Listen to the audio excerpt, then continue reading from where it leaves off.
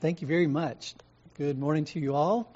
If you would turn to Daniel chapter 5, and we're going to look at a familiar passage, at least a familiar story to most of us. Daniel chapter 5.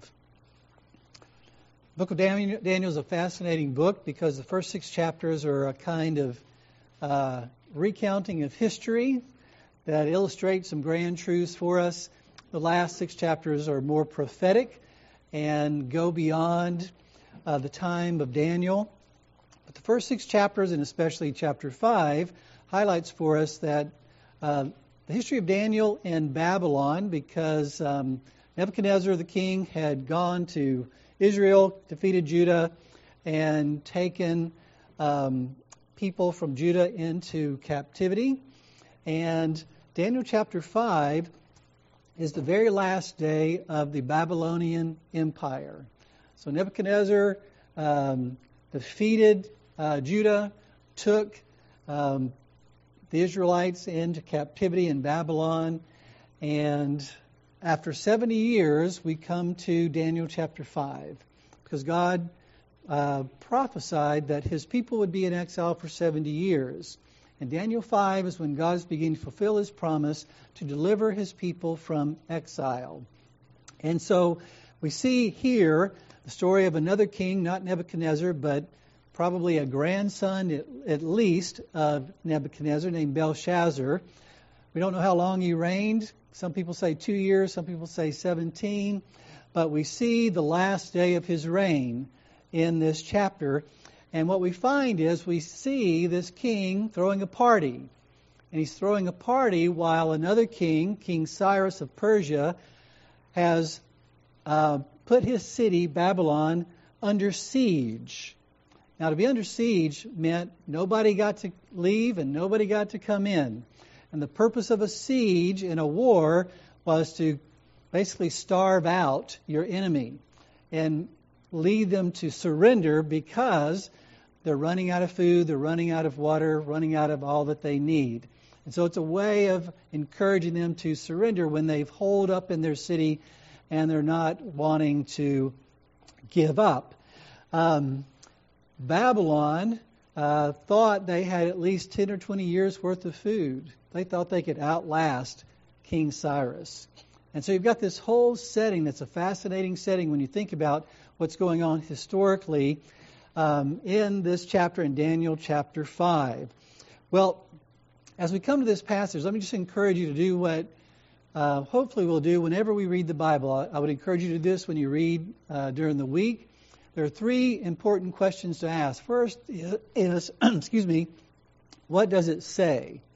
That's where we have to begin, is really look at the words we're reading and how they're connected and what the argument is and what the story is, and ask ourselves, what does this actually say? Because sometimes we have ideas that the Bible says things that it doesn't say, like, cleanliness is next to godliness. Well, people say that's in the Bible, but it's really not. So we really need to take a good close look at what the Bible actually does say. But secondly, not only what does it say, but what does it mean? What are the meanings of the words that are used? What are the implications of it? And then finally, what does it mean for me? Because it meant something for them in that day and time when it was written or given, but it also means something to us. The Word of God is living and active and sharper than any two-edged sword. And therefore, it is something that God uses to not only speak to the people of that day and time, but to speak to me and to you. Ultimately, everything the Bible says is answering the question, how do I live to glorify God? Because that's what we were created to do. That's our purpose. Like the Westminster Divines asked the question, the very first question in their catechism, what is the chief end of man, or what is the purpose of man? And the purpose, they say, is to glorify and enjoy God. And how do you do that? Well, the second question talks about the Word of God. It's the Word of God that tells us how we're to glorify God in every situation, in every relationship, and how we're to enjoy God, in a sense, in every relationship and every situation.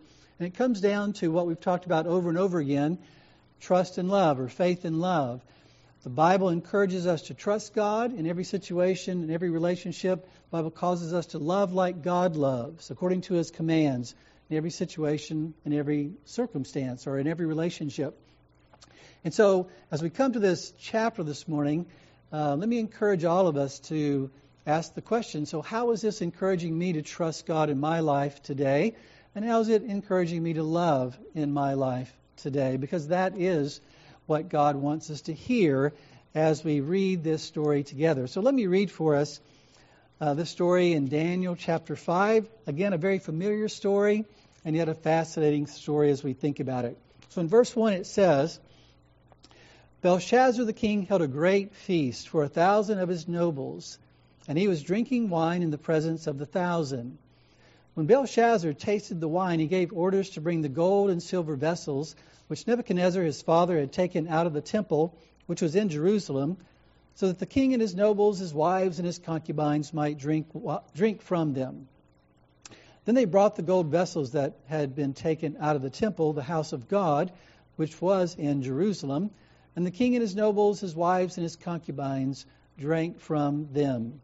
They drank the wine and praised the gods of gold and silver, of bronze, iron, wood, and stone.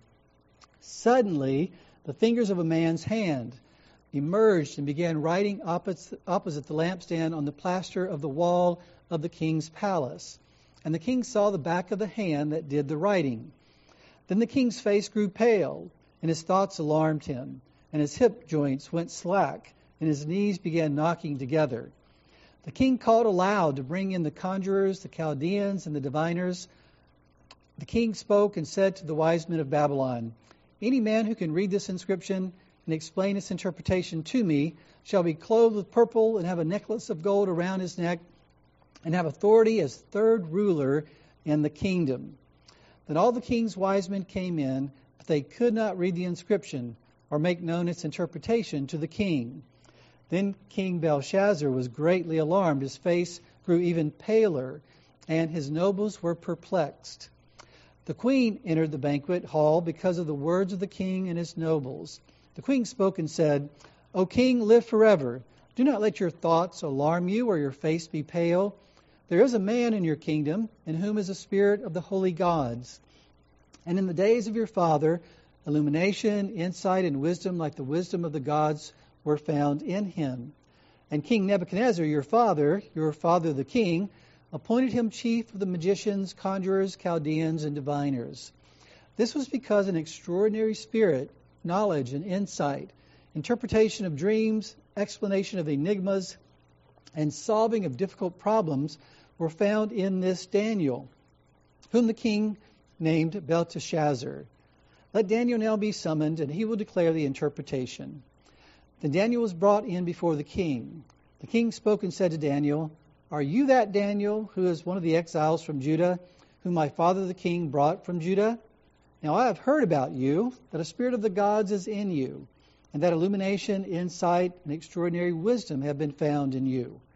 Now just now the wise men and the conjurers were brought in before me, that they might read this inscription and make its interpretation known to me. But they could not declare the interpretation of the message. But I personally have heard about you, that you are able to give interpretations and solve difficult problems. Now, if you are able to read the inscription and make its interpretation known to me, you will be clothed with purple and wear a necklace of gold around your neck, and you will have authority as the third ruler in the kingdom. Then Daniel answered it and said before the king, Keep your gifts for yourself, or give your rewards to someone else. However, I will read the inscription to the king and make the interpretation known to him. O king, the Most High God granted sovereignty, grandeur, glory, and majesty to Nebuchadnezzar, your father. Because of the grandeur which he bestowed on him, all the peoples, nations, and men of every language feared and trembled before him. Whomever he wished he killed, and whomever he wished he spared alive, and whomever he wished he elevated, and whomever he wished he humbled. But when his heart was lifted up and his spirit became so proud that he behaved arrogantly, he was deposed from his royal throne, and his glory was taken away from him. He was also driven away from mankind, and his heart was made like that of beasts, and his dwelling place was with the wild donkeys. He was given grass to eat like cattle, and his body was drenched with the dew of heaven. until he recognized that the Most High God is ruler over the realm of mankind, and that he sets over it whomever he wishes. Yet you, his son Belshazzar, have not humbled your heart, even though you knew all this. But you have exalted yourself against the Lord of heaven. And they have brought the vessels of his house before you, and you and your nobles, your wives and your concubines, have been drinking wine from them. And you have praised the gods of silver and gold, of bronze, iron, wood, and stone, which do not see, hear, or understand. But the God in whose hand are your life breath and all your ways, you have not glorified. Then the hand was sent from him, and this inscription was written out. Now this is the inscription that was written, Mene, Mene, Tekel Upharsin. This is the interpretation of the message. Mene, God has numbered your kingdom and put an end to it. Tekel, you have been weighed on the scales and found deficient. Perez, your kingdom has been divided and given over to the Medes and Persians. Then Belshazzar gave orders, and they clothed Daniel with purple and put a necklace of gold around his neck, and issued a proclamation concerning him that he now had authority as the third ruler in the kingdom. That same night, Belshazzar the Chaldean king was slain. So Darius the Mede received the kingdom at about the age of 62. This is the word of God. Well, it's a long story, but it's a very, very interesting story. And as I said, many of us have probably heard the story before. The question is, have we really given much thought to how it applies in our own lives? The first thing that we see is that the story is about a king. And the king is Belshazzar. In verse 1 it says, Belshazzar the king of Babylon, holds a great feast. And as I said, he is the last king of the Babylonian Empire. Probably at least a grandson of Nebuchadnezzar. When it says father in the passage, it could mean forefather, which means it's hard to know exactly where he was in terms of his relationship to Nebuchadnezzar, but he was a descendant of Nebuchadnezzar. And so he is ruling as king, but according to history, he co-ruled with his father. And so when he says, I'll make you third ruler in the kingdom, it's probably because he wasn't the number one ruler. He co-ruled with his father, so it's his father, it's him, and it's the third person who would get the reward if they were able to interpret what was written on the wall. In verses 1 through 4, it talks about this feast that was had, which is interesting to think about because they're throwing this feast. It was probably some kind of annual feast they typically had. It wasn't something unusual. It seemed to be something that was kind of on the calendar. It's time for us to have our feast. And as most pagan festivals were in that time, it was a debauched affair. So God gives us just the bare minimum of information, but the drinking obviously led to drunkenness, and there were men and women involved, and so there was all kinds of things going on that we don't even need to think about or talk about. It was just a debauched reveling that was taking place. And in the midst of this, the king gets the idea, hey, why don't we grab the the cups and bowls and things that were used in the temple in Jerusalem, and let's use them as a part of our debauched party, as a way of saying that we've triumphed over this God, and we are partying in his face, so to speak.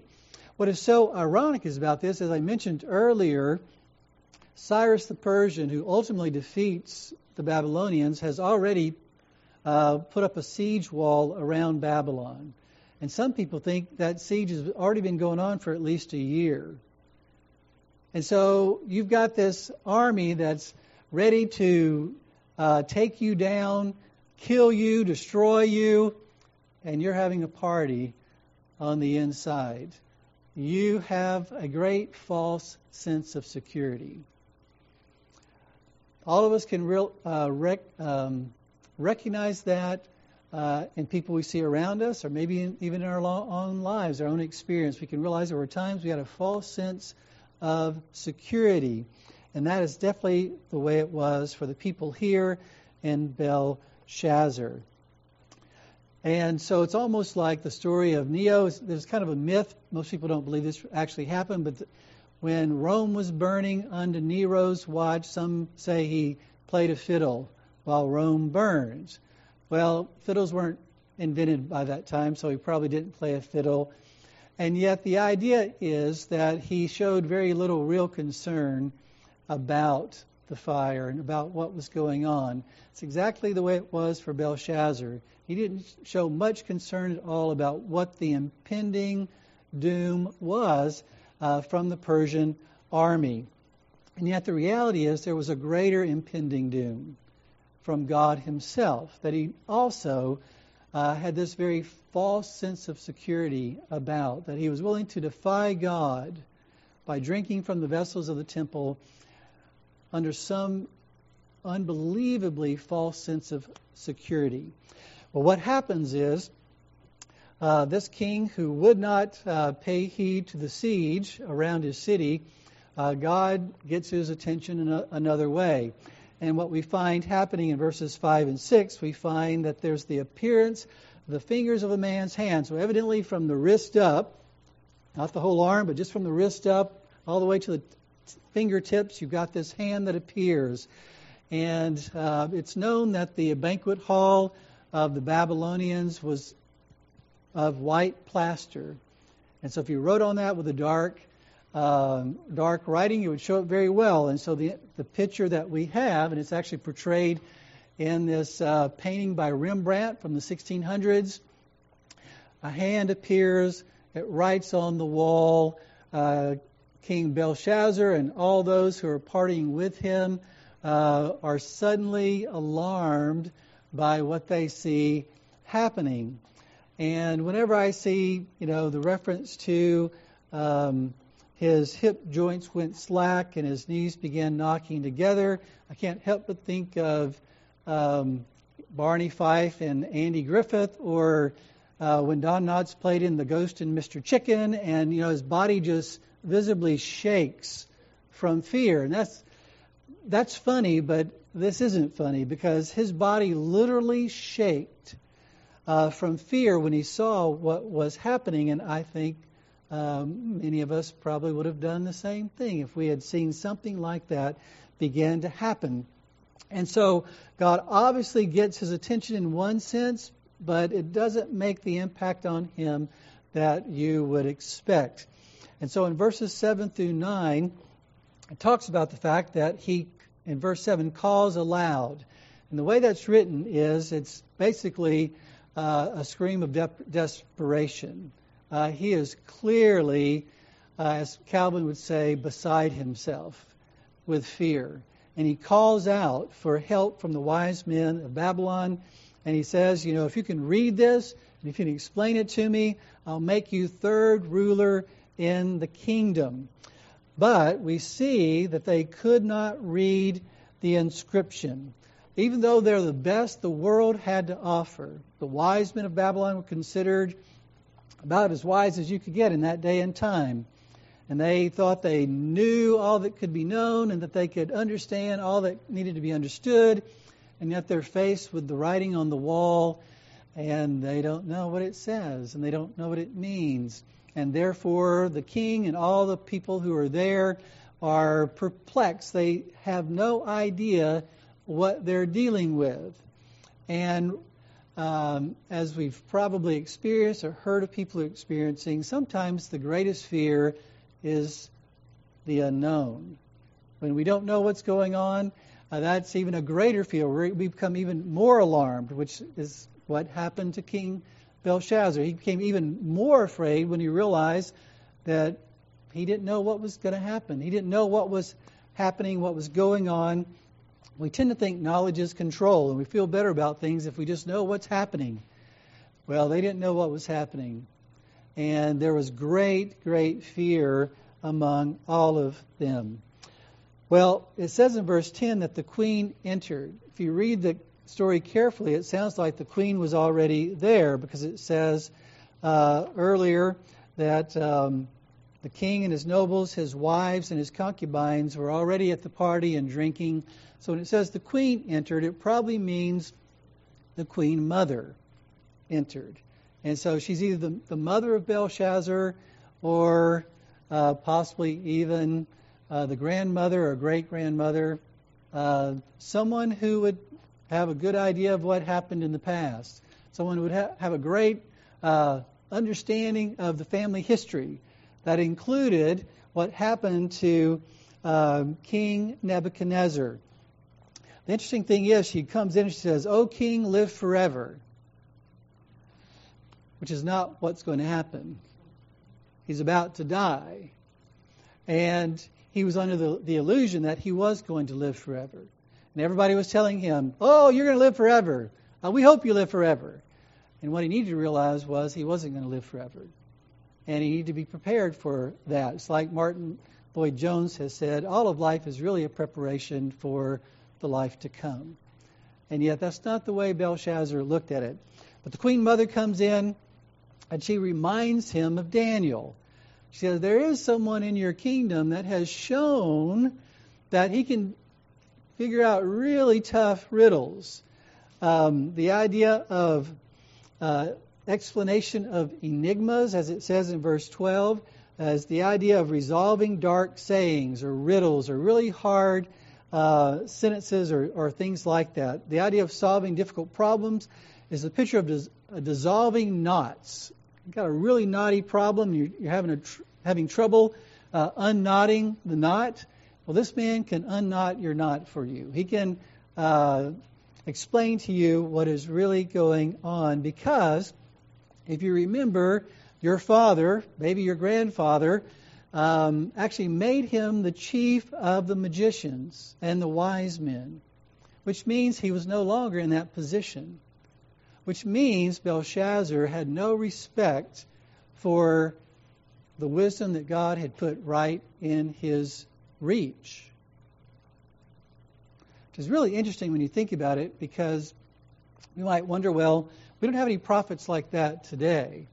And so it's not like we really ignore the wisdom that God has put in our reach, right? Well, it just depends on how much we look at this and listen to this. And there are a lot of people that they go to church on Sunday, not necessarily in this church. They go to church on Sunday and their Bible's left in their car or on a shelf the rest of the week.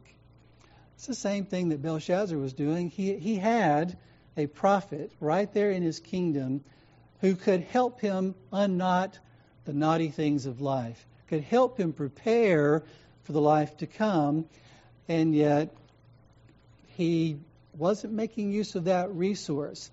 And so he ends up being reminded by his grandmother, probably at least, that you do have a resource here, a very valuable resource, and you ought to call on him and have him help you. It's kind of like if you were taking a physics class and you lived with Albert Einstein and you never consulted Albert Einstein for any help on your physics homework. You would be shortchanging yourself. And Belshazzar shortchanged himself greatly when he had right at his fingertips, so to speak, the truth and the encouragement that he needed for his life. And so we see that Daniel is called, and Daniel is offered the same reward that the wise men are offered. Belshazzar says, I've heard about you. Don't really have any relationship with you. Haven't really thought I really needed any relationship with you, but I've heard about you, and my grandmother says you might be a good resource because my grandfather kind of thought you were pretty important and might be helpful. And so, are you this Daniel? And can you really do this sort of thing? If you can, then I'll be glad to, reward you with the same things that I've promised these other men. And Daniel basically says, no, thank you. You could read, keep your gifts for yourself, when he says in verse 17, as sort of rude, but it's really not necessarily a rude way of speaking. He's basically saying, no thank you, I don't really have any interest in that kind of thing. And it could be that Daniel already knew that he wasn't going to be able to do that for him anyway. That he wasn't going to have the kingdom long enough to make him third ruler in the kingdom, that things were coming to a head. But he says, I will do this for you. I will read it, and I will tell you what it says, which was a kindness. He knew the king did not deserve it. He knew the king was wicked. He knew the king really wasn't interested in the truth, because he had shown that by not even consulting Daniel all these years. But he said, I'll tell you, I'll be glad to speak the truth, even though he knew that it might cost him his life. Because typically kings in that day and time who had absolute authority could kill you if they didn't like what you said. If you said something that implied that they weren't great, like everybody else is telling them that they're great, then they might take your life. And yet Daniel says, I'll tell you the truth. I'll speak the truth in love. And that's just what he does. And so he goes on in verses 18 through 23 to rebuke the king. Because he says, you haven't taken to heart a Bible story.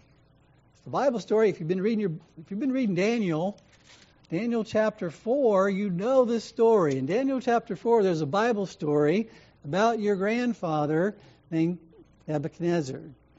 And in that story, you find out that, as it says in verse 18, the Most High God granted sovereignty to Nebuchadnezzar, which means he put him in authority. In fact, he put him in the highest authority on the planet. He put him over everyone in his kingdom. And he had such authority that he has authority maybe even greater, but similar to the authority that rulers have in China or North Korea or maybe even Russia today, where if they want to get rid of you, they can get rid of you. And that's part of their power. They can raise you up and they can bring you down. They can let you stay alive and they can put you to death. We still have rulers like that in our day and time, but even in that day and time, it was even greater in certain ways. And so he says, this is what God did for your grandfather. He elevated him to the highest place in terms of human authority. And instead of your grandfather becoming grateful, he just became more and more proud. God blessed your grandfather, and instead of him becoming more worshipful of God, he became more worshipful of himself. Because that's what idolatry is. The worst form of idolatry is not simply falling down in front of a stone form. It's the worship of ourselves, which is what the Bible calls pride. And so that's why God says he hates pride, because it's the worship of our own opinion, our own thoughts, our own selfish agenda. And that's what he's describing here, is that for Nebuchadnezzar, his blessings did not lead him to the worship of God, but to the worship of himself. And as a result, God humbled him. And that's where we have the story of Nebuchadnezzar being given the mind of a beast. And he lives for 7 years out in the wild, eating grass like an ox and acting like an animal. God's lesson was to Nebuchadnezzar, I want you to know that you're not really in charge. And secondly, that you wouldn't be in your position of power unless I put you there. Because what God does is, he lets him act like an animal for 7 years, and then people begin looking around saying, who do we really want to rule us? Hey, let's get that guy over there who's eating grass like an ox. Let's let him rule over us. What's the point of that? God says, I can take even the most crazy looking, sounding, acting person and make them your ruler if I want to. Because I'm in charge of who rules and who doesn't. And so it was as some have said, Calvin and others, it was a terribly difficult punishment to go through, but it was a very important lesson to learn that God is truly in charge. And yet, even though Nebuchadnezzar learned that lesson for himself, Daniel says that he says in verse 22, yet you, his son Belshazzar, have not humbled your heart, even though you knew all this. You have not humbled your heart, even though you knew this. And not only that, you not only failed to learn from the past, but you have actually defied God by drinking from the vessels of the temple. Calvin calls this an insult and declaration of war on God. Matthew Henry calls it defiance of God's deity. It's kind of like, the French would have been known to take off a glove and slap somebody in the face and see what they do. That's exactly what Belshazzar was doing to God. It was a sense he was taking off his glove, slapping God in the face and saying, so what are you going to do? And God shows up. He shows up and writes on the wall and says, this is what I'm going to do. And he tells him exactly what is going to happen. And so in verses 24 through 28, Daniel says, the hand was sent from God. Gives you the picture of God sending an angel to do this miracle and to write this message on the wall. Evidently, it was written in a language that no one could read. Daniel was given insight to understand what it said. And the first part of it said, God has numbered your kingdom and put an end to it, which means your life and the life of your kingdom is going to very quickly and suddenly come to an end. That's why it's mentioned twice, that it's going to happen, and it's going to happen quickly. And it did. It happened before the night was out.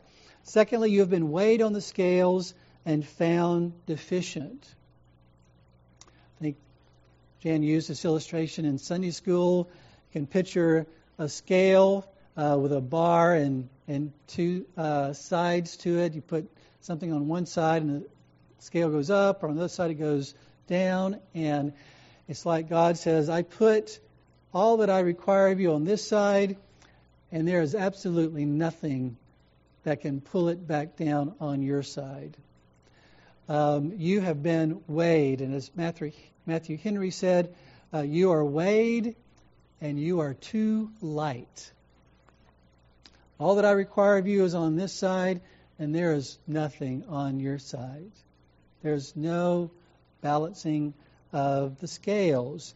Then he says, your kingdom has been divided and given over to the Medes and the Persians, which means all the good that you have is my gift to you, and I'm taking it away because you have not humbled yourself. You have not acknowledged where the gifts come from. You haven't acknowledged where your authority comes from, and you've defied me. And you've said, I want a life without God. And he says, okay, I'll show you what a life without God looks like. And so that is what was communicated on the wall to Belshazzar. It says that in verse 29, Belshazzar gave orders, and they clothed Daniel with purple and put a necklace of gold around his neck and issued a proclamation concerning him that he now had authority as the third ruler in the kingdom. So what is the implication of that? Belshazzar didn't get it. Belshazzar didn't believe it. If he had believed that his kingdom was coming to an end, he would know that to give this honor to Daniel was pointless. If he had believed that his life was coming to his end, his kingdom was coming to an end, that he was deficient and was going to be judged for it, if he really believed that, he would have hit the ground and cried out for mercy. But he doesn't do that. he believes that, so far we've made it. I think we'll make it after all. He still had that false sense of security. And so he gives Daniel this award or reward. And it says in verse 30, that same night, Belshazzar, the Chaldean king, was slain. And according to history, there were two of his generals, who had been offended by him in different ways, who conspired against him and murdered him that very night. And they helped King Cyrus, who found a way to divert the waters of the Euphrates and get his army across the Euphrates. And in collaboration with these traitors, they were able to overcome Belshazzar and bring down the Babylonian kingdom. And it says in verse 31, Darius the Mede received the kingdom at about the age of 62. And as I said before, that brought an end to the Babylonian kingdom. It also started things in motion to deliver the children of Israel from captivity, because King Cyrus is the one who's going to declare that they can go back to Israel. So God fulfills his word and his promises through all that took place. Let me just make a couple of applications for us. One of the first things I want to highlight is that as you think about what's going on with Belshazzar the king, there are two issues for him that are highlighted in this chapter. One is the issue of idolatry, because he defies God because of his trust in the gods of stone and wood and all those other things. His problem is idolatry. He doesn't worship the true God, but he worships other gods. But the even greater problem is pride, because he doesn't simply worship all these other gods, but he worships himself. He worships his own thinking, his own beliefs, his own mind, his own achievements, and he thinks he's something great. He can't imagine not living forever. He can't imagine ever being held accountable. He can't imagine not somehow figuring out a way to overcome King Cyrus. And can't imagine that the God of Israel would ever have any say in his life. And so the biggest problem that we have, and this is kind of a word for all of us who are believers, is we need to recognize that even as Christians, the greatest issue for us in our relationships is idolatry. David Powelson, who wrote the book that we're going to be going over in our small group, the book Good and Angry, said if you look at all that the Bible says about sin, the number one reference to sin is in terms of idolatry. That most of the references to sin and how it manifests itself in the Bible is in terms of worshiping something that isn't God, which is a very interesting thing, because the first two commandments of the Ten Commandments tell us that we're not to have any other gods but God, and we're not to make any graven images. So the first two commandments of the Ten Commandments talk about idolatry, and actually the last commandment on coveting, Paul says coveting actually is idolatry. So really everything in the Ten Commandments and everything that flows out of the Ten Commandments, which are all the other commandments of God, are actually in one sense or another addressing the issue of worshiping someone or something other than God. And that's going to lead to me committing adultery or stealing or all the other things that the Ten Commandments talk about. That it's fundamentally an issue of whether or not I am worshiping the true God. And that's why you can see at the very end of the book of 1 John, which is a book about how you can have assurance of salvation, the very last verse says, little children, guard yourselves from idols. Guard yourselves from worshiping anything other than God, because God has called you to love Him and love others and to be faithful to Christ. Realize that idolatry is always going to be something that's going to seek to undermine those relationships, your relationship with God and your relationship with others. So what is this story about? In a sense, obviously, on the surface, it's about Belshazzar's feast, but it's about the death of a king, and it's about the reason why he died. Why did he die? He died because of sin. Well, think about what sin is. Think about it in terms of, again, at the very beginning, God put the tree in the Garden of Eden, and it's called the tree of the knowledge of good and evil. There's only one command where God says, don't do something. You can have all the trees in the garden to eat from, but don't eat from this one tree. But they eat from that tree, they disobey God, and the fall takes place, and now we're experiencing the fruit of that. Sin can be pictured in terms of all that it involves, in terms of a tree. What was at the root of Adam and Eve's problems? They didn't believe God's word. God said, if you eat from this tree, you will die. Satan comes along and says, no, you won't die. So they believed Satan, and they did not believe God. And then they began looking at the tree, and they said, that tree looks really good. Looks like it can make me wise. Looks like it'd be good for food. What is that? Instead of looking to God for all those things, they began looking to the tree for all those things. And so it's kind of like the root of sin is we just don't believe what God says. And then the trunk of the tree is the fact that we begin looking to other things and people to do for us that only God is supposed to do. And then finally, what is the fruit of that?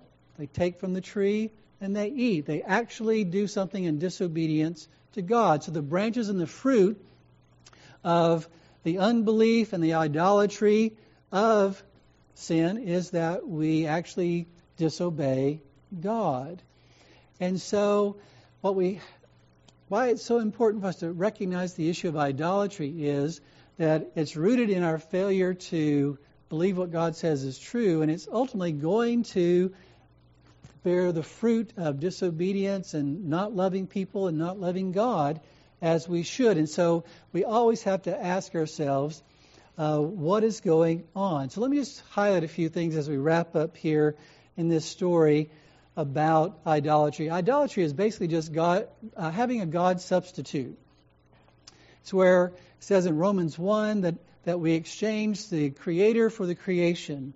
And so whatever we would look to God for, we look to our spouse for that. Or we look to our children for that. Or we look to our parents to that. Or we look to our church or our coworker.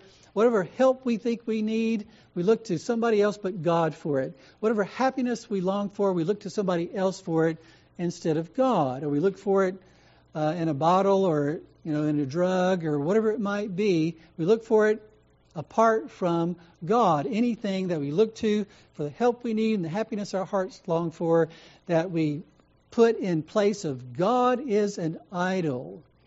And the idolatry that manifests itself causes us to, for one thing, take what was made for worship and turn it into something that's just for pleasure. They took the items, the cups of the temple, and they used them for pleasure. There are plenty of people who simply live for the weekend. They've been created to glorify and enjoy God, but they just live using the members of their body just to pursue pleasure on the weekend. That's taking what was actually meant for the worship of God and turning it into just looking for pleasure. That's what Belshazzar, in a sense, was doing. Idolatry gives credit to things that are made rather than the maker of those things. So if I credit myself with all my achievements and I don't give glory to God, then I am acting as an idolater.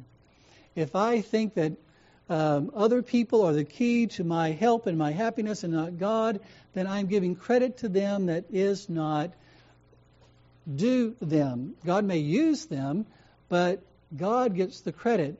So we don't want to praise idols. We don't praise the gods like Belshazzar did.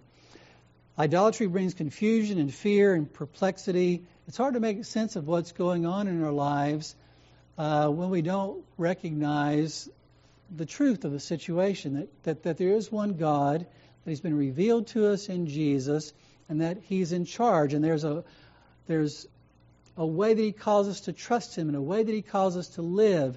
And apart from that, we can't make sense of what's going on. Idolatry blurs our vision. It doesn't help us.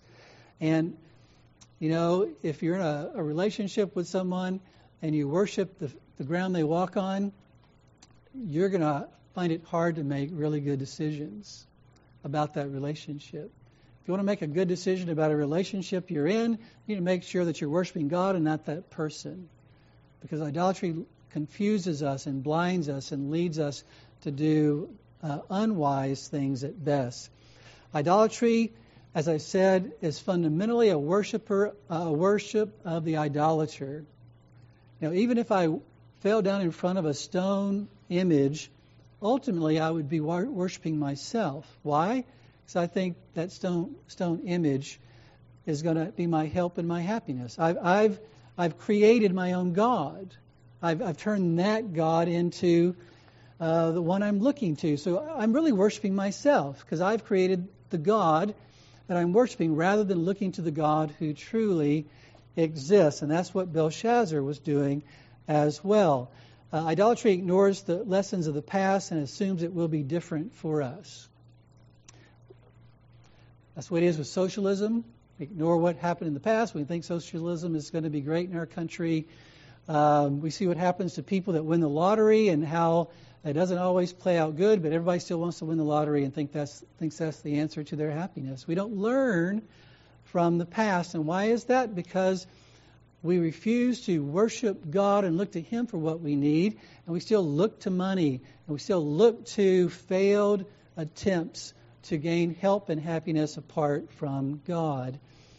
And so there's all kinds of things that if we think about, we can learn about the danger of, even as Christians, our temptation to look away from God and look to the people in our lives or look to the things that we have for our security, for our help, and for our happiness.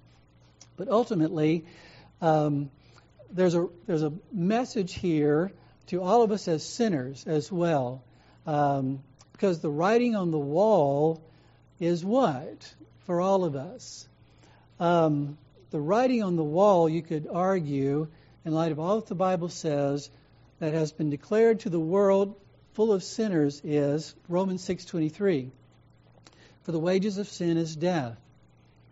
Which means we are all sinners, we all deserve death, we all deserve God's judgment. That's what was communicated to Belshazzar, is you have been found deficient. You have not measured up to what God requires. You are a sinner who deserves death. And yet, I do believe that God was showing mercy to Belshazzar because he didn't have to give him a heads up. Even if it was only a few hours heads up, he still warned him. He still said, you've been found deficient. What are you going to do about that? God says the same thing to everybody in our world. You've been found deficient. What are you going to do about that?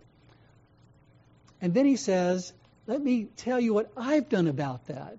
I've sent my Son to take the punishment you deserve so that you don't have to die eternally, so that you can enjoy living in my presence forever. That's why the rest of the verse says, the wages of sin is death, but the free gift of God is eternal life in Christ Jesus our Lord. Let me just close right here. Calvin said, in light of this passage, talking about the handwriting on the wall and how we need to give attention to what God communicates, and he basically lifts up the Bible and says, don't miss this tremendous, precious thing that you've been given. Just like Belshazzar had Daniel, Belshazzar had writing on the wall from God. That's kind of like what we need to see the Bible as. It's our writing on the wall, so to speak. And he says about that, let us feel our need of Scripture as a guide and instructor which shines on our path, urging us to think of God as inviting us to Himself and willingly revealing Himself to us. He says, listen to the Bible as the guide for your life and hear God as inviting you to Himself and revealing Himself to you, just like He did to Belshazzar. But don't be hard-hearted like Belshazzar. Don't reject God's invitation. Don't reject the truth that God proclaims. Don't reject his offer of mercy in Jesus. And as Christians, we seek to communicate that to the people around us. And we seek to rejoice in that every day as his people. Let's pray. Father, we thank you so much for your word. We pray that you just help us to see how it applies to us. Help us to understand what your word says, to see what it means, and to see what it means for us and how it calls us to trust you and how it calls us to live our lives resisting idolatry, resisting looking to other people and things for what we need and desire, and to look to you that we might love you and love others. And I pray, Father, that we would know that your word tells us very clearly that the writing's on the wall, that sin brings death, and yet you've granted us an answer, a help, a deliverer in Jesus. And I pray that all of us here would rest in that hope and that help that we have in Jesus. Please grant us grace to do that. In Jesus' name we pray. Amen.